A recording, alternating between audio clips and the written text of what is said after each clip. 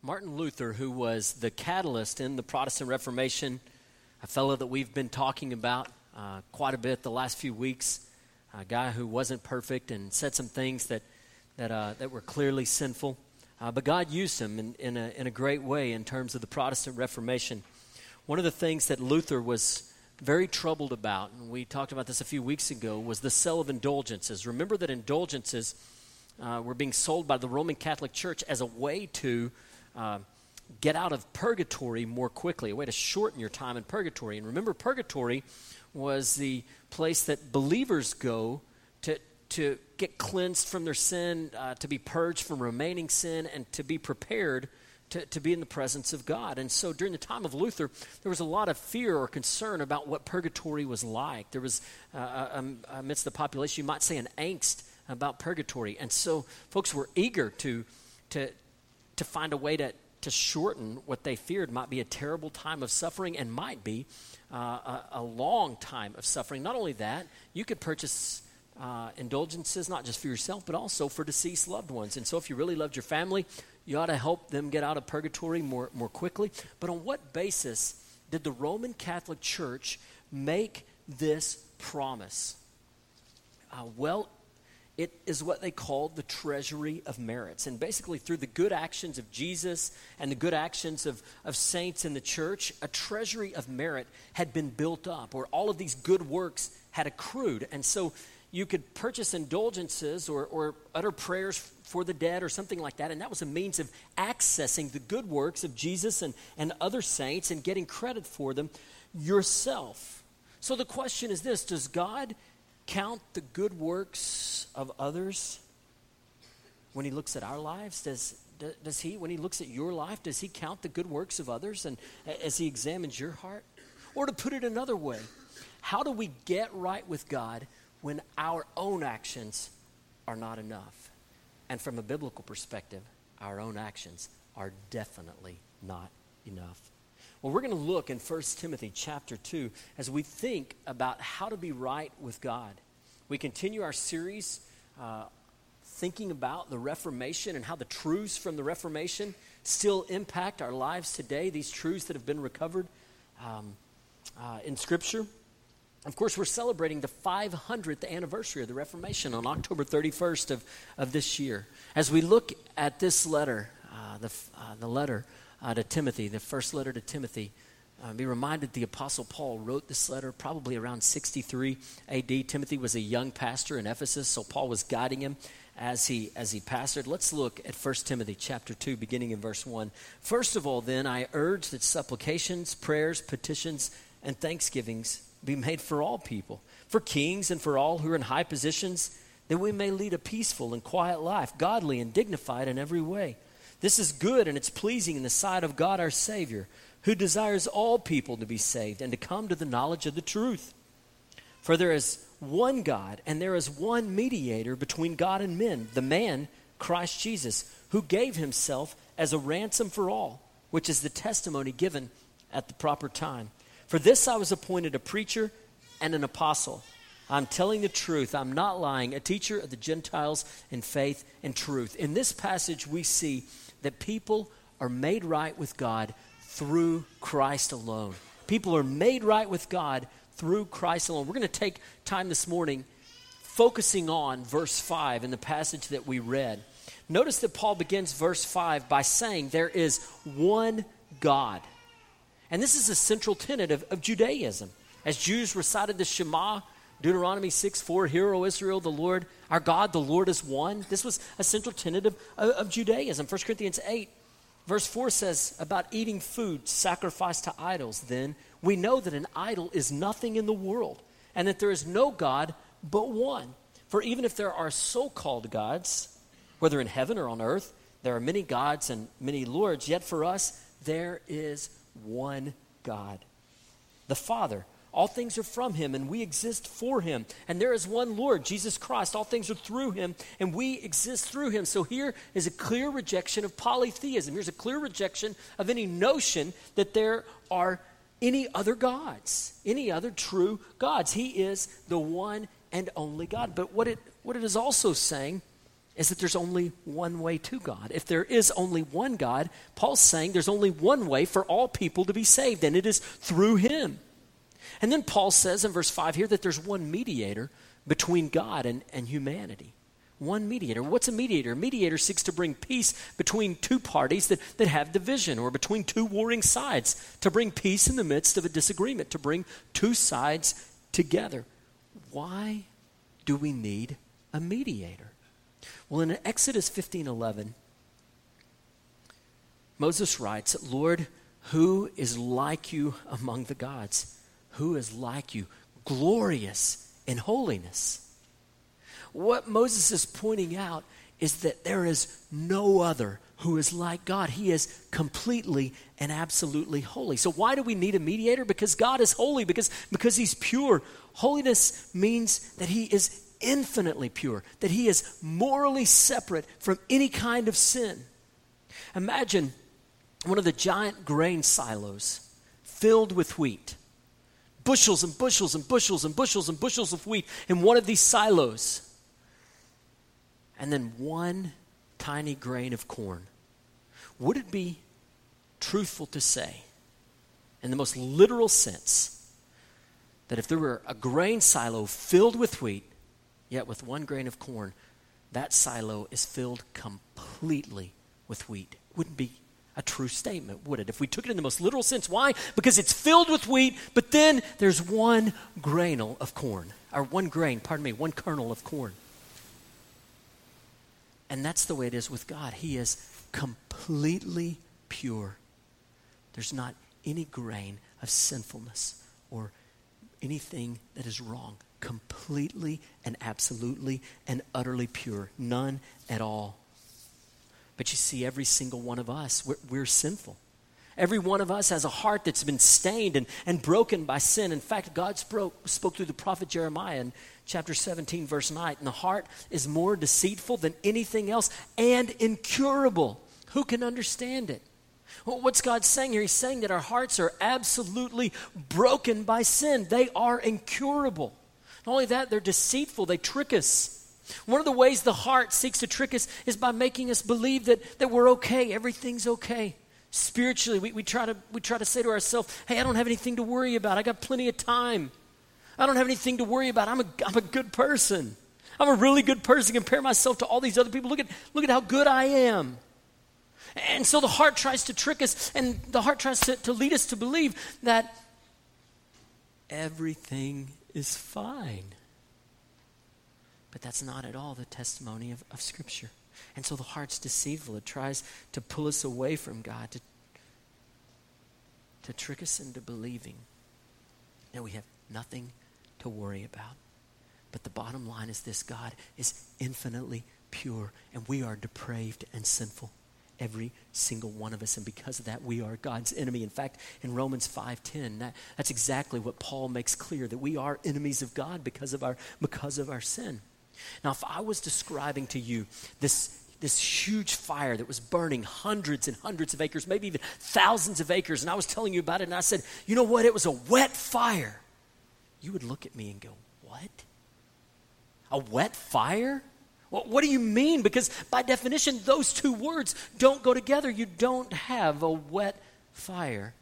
Similarly, sin and God, they don't go together. They don't work. So our sin puts us at odds with a God who's infinitely pure. His nature is pure. And because of that, we are separated from him. We are his enemies. In fact, in Romans 1:18, this is what Paul wrote to the church at Rome. For God's wrath is revealed from heaven against all godlessness and unrighteousness of people who by their unrighteousness suppress the truth. What's Paul saying? We face the wrath of God because of our sin. Again, why? Because of his infinite purity. He can't ignore sin. He can't overlook sin. It's sin and God don't go together. Wet fire, they don't go together. For this reason, we stand in desperate need of a mediator, of one who could stand before God in all of his awesome purity and to make a way for us to have a relationship with him. So who will make peace between us, people who are sinful, and a God who is infinitely pure? Can the good actions of the saints somehow achieve God's favor for us? Can we draw upon some treasury of merits? Can these saints be our mediator? Well, Paul answers that question clearly in verse 5. There is one God, and there is one mediator between God and men, the man Jesus Christ. So Paul tells us here there's one mediator, and the mediator is Jesus. You might say it like this: the one mediator is Christ alone. In Hebrews chapter 9, verses 18 through 20, we get kind of a hint of the new covenant and the old covenant with Moses and how Christ serves as our mediator in this new covenant. Verse 9, chapter 18. That is why even the first covenant, or this is the Mosaic covenant, was inaugurated with blood. For when every command had been proclaimed by Moses to all the people according to the law, he took the blood of calves and goats along with water, scarlet wool, and hyssop, and sprinkled the scroll itself and all the people, saying, "This is the blood of the covenant that God has ordained for you." So in the Mosaic covenant, sins were atoned for, or our sins were dealt with before God by the shedding of blood, by the shedding of animals' blood. And in many ways, in the Old Covenant, Moses was a mediator. He stood between the people and God. But now what we see in the New Covenant is that Jesus is the greater Moses. He is the true mediator. He steps in between sinful people and between God, and he's not only the mediator, he becomes the very sacrifice. No animals, the blood of animals need not be shed today, friends, because the blood of Christ has been shed on our behalf. He is the mediator. He is the sacrifice. He poured his life out to atone for our sins. You see, God the Son becomes the mediator between God the Father, who is offended by our sin. And he makes a way for those of us who are guilty offenders, to be made right with a holy God, a God who cannot tolerate sinfulness and evil. In fact, Jesus died the death that we deserved. We call this the substitutionary atonement. And this is what we mean by substitutionary atonement, that to atone is to make us right before God. It's to deal with our sins, if you will. So Jesus steps in and he makes atonement for our sins. He becomes our substitute.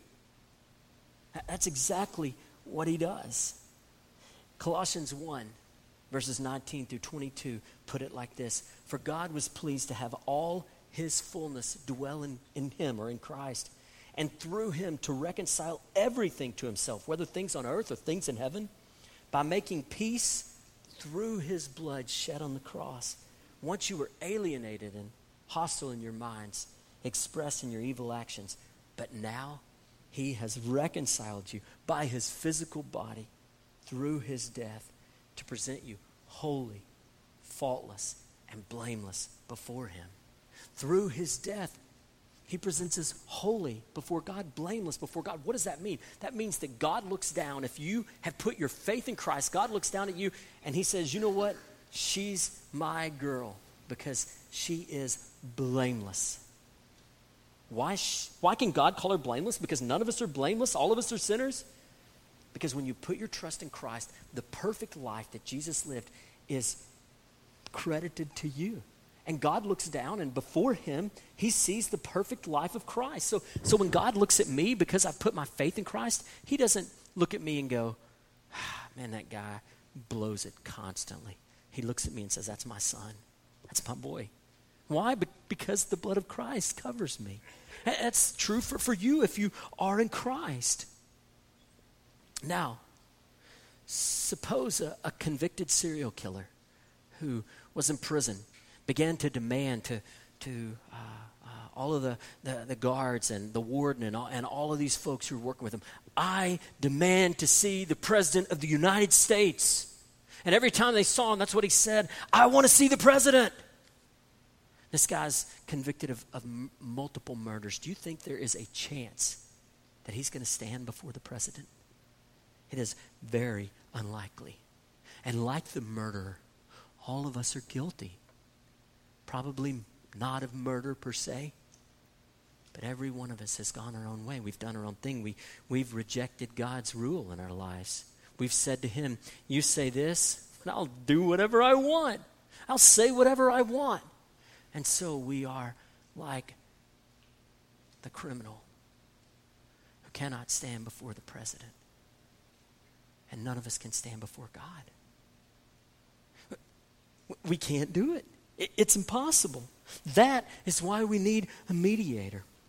Now notice in verse 5 that Paul refers to Jesus as the man, Jesus Christ. Now, back in the days of the early church, early in the 4th century, there was a dispute between a fellow named Arius and a fellow named Athanasius. Now, Arius believed that Jesus wasn't fully God. He believed that he was a created being of God, that he wasn't co-eternal with the Father, but that the Father had created him. It was a heresy in the church. And today, the Jehovah's Witnesses still teach the very same thing. But in 325, at the Council of Nicaea, Jesus' divinity was affirmed. The church leaders came together and they said, no, the Bible teaches that Jesus is fully God. And we won't take the time to look at the scriptures. You can see in the bulletin, I printed some there if you would like to look a little further. But we also see what Paul says here. He is fully human. Now in 451, another church council, the Council of Chalcedon, something called, and this is a big word, so just stay with me. Just hear this, but don't tune out. The Council of Chalcedon affirmed something called the hypostatic union. And what that meant was that Jesus, as the God-man, had both the nature of God and the nature, a human nature, together in one man. That's what it meant. And so there's two distinct natures. Jesus is fully human, has human nature, and fully divine, has the divine nature. So it's fair to say that Jesus is the God-man. Now, why does this matter? What difference does it make? Well, for this reason, because he's the God-man, he's uniquely able to stand between us and God as a mediator. You see, as a man, he identifies with our frailties. He came to this earth to show us God, to rescue us. So as a man, he's able to know what you experience. But as God, he was able to live a sinless and perfect life and be the perfect sacrifice for our sins. Because he's the God-man, he can stand between a holy God and sinful people and make a way. He can be the mediator. So because God makes us right through Christ alone, let's consider how this ought to affect what we believe, ought to affect the way we live even, ought to affect the way we do church. First, Jesus is at the center of God's plan of redeeming a people for himself. Jesus is at the center of God redeeming a people for himself. From paradise lost to paradise regained, from beginning to end, Jesus is central. In other words, when I say paradise lost, if you look in Genesis 3:15, you'll see a hint of the gospel right there in the garden. After Adam and Eve had disobeyed God, God gave a word that to the serpent that he would send one who would strike the serpent. And the serpent would strike his heel, but he would crush the serpent's head. It was a hint of the gospel. And then as you fast forward to Revelation 21, paradise regained, when you look at heaven, you see that the Lamb of God there is central and worshiped. So all Scripture points to Jesus. Luke 24, verses 26 and 27, Jesus said the very thing. In John 5:39, Jesus said to the Jews, you pore over the Scriptures because you think you have eternal life in them, and yet they testify about me. So Jesus is central in God's plan of redeeming a people for himself. Second, without Jesus, you have no hope before God. You have no hope. There is no treasury of merits that we can pull from. No one else's good works are going to work for us. There's only one whose good works are going to cover our sin. Only one. So no prayers to Mary or prayers to the saints, no good behavior on your part. If you're a really moral person or you're really a good fellow or a kind lady, none of that stuff is going to count when you stand before a God who's holy. It's not going to work. Jesus said it like this in Acts 4:12, there's one name given to men by which we may be saved. In John 14:6, Jesus said, I am the way and the truth and the life. No one comes to the Father except through me. So Christ, he's the perfect mediator, making a way for sinful people to be in a right relationship with a holy God. So your sin can be dealt with now as you kneel down at the foot of the cross, or your sin can be dealt with later when you stand before God as judge. But make no mistake, your sin, it will be dealt with. At the cross, God the Father treats Jesus as if he were guilty of our sins. At the cross, Jesus takes responsibility for our sins upon himself, and at the cross, he treats us as if we had lived the perfect, sinless life that Jesus lived. Isn't that amazing to think about? And you can deal with your sins at the cross, or you can deal with your sins at judgment, but you will deal with your sins. Scripture is clear. Luther said it like this: begin your search with Christ and stay with him and cleave to him. And if your own thoughts and reason or another man's would lead you elsewhere, shut your eyes and say, I should and will know of no other God than Christ my Lord. But if you abandon this clear prospect and climb up into God's majesty on high, you must stumble, fear, and fall, because you have withdrawn yourself from God's grace and have dared to stare at the majesty unveiled, which is too high and overpowering for you. For apart from Christ, nature can neither perceive nor attain the grace and love of God, and apart from him is nothing but wrath and condemnation. You see, without Jesus, we have no hope. Third, Jesus is meant to be the center of your life. In other words, this idea of Christ alone, that's meant to be true in your life and in my life. Colossians 2:6-7, Paul says, so then, just as you have received Christ Jesus as Lord, continue to live in him, being rooted and built up in him and established by the faith. In other words, let Christ influence every area of your lives. Grow deep in him. Let him shape you and transform you. Don't allow rivals in your life where you have competing loves, where you say, oh, I love him, but I love my family more. Or I love him, but I really love my work. I love it more. I love him, but I love my hobby. I love this. I pour my life into it. You see, you'll have no other competing loves. If we want to talk about Christ alone, we need to talk about it not just broadly, but we need to talk about it in terms of our very own lives and how we live. Is Christ alone central in your life? Do you really love him? Do you really seek him? Do you want to know him? So find life in him. He forgives sin. And you know what that means? You can be free from guilt. You can be free from shame. He gives peace. This means that he can help you with fears and anxieties. He can help you and give you strength, give you rest. And the list could go on and on in Christ. There are countless benefits. But when we try to play around and we sort of say, well, I'm gonna kind of love you, Jesus, and then I'm gonna love all these things over here a whole lot too. Brothers and sisters, that just doesn't work. It doesn't work. That's not what he meant when he said, take up your cross and follow me. No, what was he saying to us as believers? He was saying to us, you must make me central in your life. Christ alone, far above any other love. You must love me. That's what he's saying. Now, Luther wrote a letter to a lady named Barbara Liskirchen. She was worried about whether she would be among those who were saved. And he said to her, the highest of all God's commands is this, that we hold up before our eyes the image of his dear Son, our Lord Jesus Christ. Every day he should be the excellent mirror wherein we behold how much God loves us and how well in his infinite goodness he has cared for us and that he gave his dear Son for us. Contemplate Christ given for us. Then God willing, you will feel better. And the reality is that when you put your focus on Jesus and you really, really want to know him, not talking about playing games or trying to just check a box to say, yeah, I've done what I'm supposed to do. I'm saying when he has your heart and you really, really, really love him, that's where life is at. There's a contentment that comes from being close to him that nothing else can bring. For God created you to know him like that.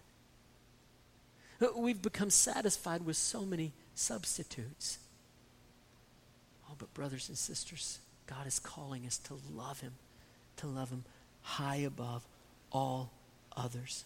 Fourth, Christ calls believers to be members of a local church. In Matthew 16:18, Jesus said, and I also say to you that you, Peter, and on this rock I will build my church, and the gates of Hades will not overpower it. So Jesus intended to build the church, and the church would be his body on earth. The church would be like the body of Christ here on earth, carrying out his purpose and his plans. And 1 Corinthians 12:27, Paul says to the church in Corinth, you are the body of Christ. In the book of Ephesians, you'll see this echoed over and over again. Now, there's no way to obey Jesus' words here in Matthew 16:18 or Matthew 18, verses 15 through 20. There's no way to work to obey these without something like membership in a church. We can resist that and say, well, membership's not a biblical idea. But if you look at Matthew 18, 15 through 20, it'd be really hard to obey that without something like membership. See, the church is the body of Christ here on earth. He left the church behind to make himself known, to make the gospel known. So every Christian is meant to be in community and in submission to a local church. That's God's plan. It's his design. So I ask you today, are you an active member of a Bible-believing church? Are you an active member? Have you put your life and said, I'm in? That's Christ's plan for you. Parents, are you teaching your children by your example that being an active and regular part of a church is crucial, or are you teaching them that it's casual? You see, some people treat the church like a second-hand girlfriend. I'll call her when I got nothing better to do, when there's no one else to call. But I want you to understand, Jesus would have none of that. If you read in Ephesians, you'll see that Christ gave his life to purchase the church for himself, to be his bride. See, Jesus' plan is that every single believer become a part of the body of Christ.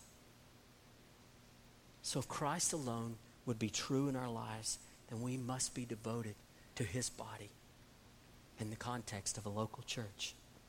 Fifth, a faithful church is Christ-centered in devotion and ministry. So if we want to think about how a church should operate in light of this notion of Christ alone, well, a faithful church is Christ-centered in devotion and ministry. In other words, a faithful church is full of people who really love Jesus. In Revelation 2:3, the church at Ephesus was rebuked because they had lost their first love.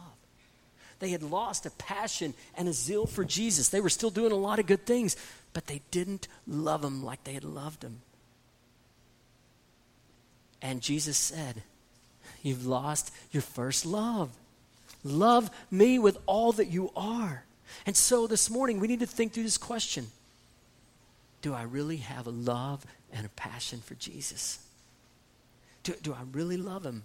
And if not, we need to cry out to him and say, God, would you change my heart? Also, what does this look like in the context of a church? That a Christ-centered church is not legalistic. A Christ-centered church isn't making a lot of extra rules and saying, well, you got to jump through this hoop and jump through that hoop, and we're going to make up these rules and these guidelines. No, a Christ-centered church is committed to the Word, and the Word teaches us that Christ must be central. A Christ-centered church isn't distracted. And what I mean, a Christ-centered church is very careful that in its ministries, it doesn't allow itself to become so complex and doing this and doing that and some of this and some of that, that Christ becomes sort of a sideshow. No, a church must be careful to keep the mission central. We must be Christ-centered in all that we do. And so that the activities that we are carrying out and a part of the ministries that are happening, we need to ask, do these point back to Christ? Are these faithful to the mission that we've been given? A Christ-centered church also is humble and grateful. Humble because when we stand here and say that we have a right relationship with God, it's not on the basis of our own ability. It's on the basis of Jesus alone. And so that ought to bring us to have great humility. But also grateful, because as we reflect on the fact that God has saved us and given us eternal life, that ought to fill our hearts with gratitude. We ought to be thrilled that God has shown us that kind of grace in Christ. And a church that's Christ-centered ought to be passionate about making the gospel known, about sharing Jesus with people, about telling people you can find life in him, about saying to people, you know what, you may chase after drugs and you may try drugs, but I want you to know real meaning is found in Christ. You may chase after alcohol and you may drink and find some kind of pleasure there, but I want you to know, friend, true life is found in Christ. You may be chasing materialism and buying this and getting that and the newest thing and the new body style, whatever. But I want you to know true life is found in Christ. See, a Christ-centered church is driven by a commitment to get the gospel to people, to share Christ with people. So I want you to imagine today that you're about to walk into a courtroom and that you're on trial. But worse still, there's no doubt you're guilty. You are guilty of the offenses of which you are accused. What's your hope? Is your hope that you have a really great attorney? Or are you hoping that the judge, for some unbeknownst reason, will show some compassion? What's your hope as you enter that courtroom? Well, friends, we will stand before God at the end of time. We will stand before him. We will be held accountable for our sin. How can we as guilty sinners enter before a God who is infinitely pure? Is it through our own works? Is it through observing the sacraments? Is it by confessing sins to a priest and doing penance? Is it by indulgences and hoping to reach into other people's righteous acts? Is it from avoiding this kind of sin or that kind of sin? With Luther and the Reformers, we must answer, no, it's not. We can stand before God not on the basis of our own righteousness, but on the basis of only one, the righteousness of Christ alone, the righteousness that's found in the God-man. And on that day, when you stand before God, if you've put your faith in Christ, your sins are covered. God looks at you and he says, you know what? She's righteous. He's righteous. But if you've hobbled together some plan of your own, a plan of trying to be good or of doing some religious things, friends, that will never work. Your only hope is that you're found in him. God makes us right with himself through Christ alone. Through Christ alone. So if you're here today and you're a believer, I want to encourage you to love Jesus. Don't be satisfied staying where you're at. Let's seek to know him more fully, to love him more deeply. You know, some of you here today, you want that. But the distractions of life and the world and responsibilities of life, well, those things have weighed you down. And this morning, what you really need is just kind of a fresh start. And you could do that. You could say to God, you know what? God, I've gotten weighed down by the responsibilities of life, or I've gotten distracted by the allures of life. But God, what I really want is I want to know you. I want to love you. I want my life to be marked by a devotion to Christ alone above all others. Today you could pray that. And if you meant it in your heart, I want you to know, friend, God's gonna work and help you. He's going to help you go deeper in him and help you find your life and your joy in him. You see, the reality is that many of us are giving up a feast for a piece of stale bread. We're satisfied with things that are so small and little in comparison to the grandeur and glory of knowing Jesus. So let's cry out to him. You want your heart to be driven by this notion of Christ alone. Now, some of you who are here today are not believers. There's never been a time in your life where you've put your faith in Jesus. And if that's you, I want you to know you're gambling not with hard cash, but you're gambling with heaven itself.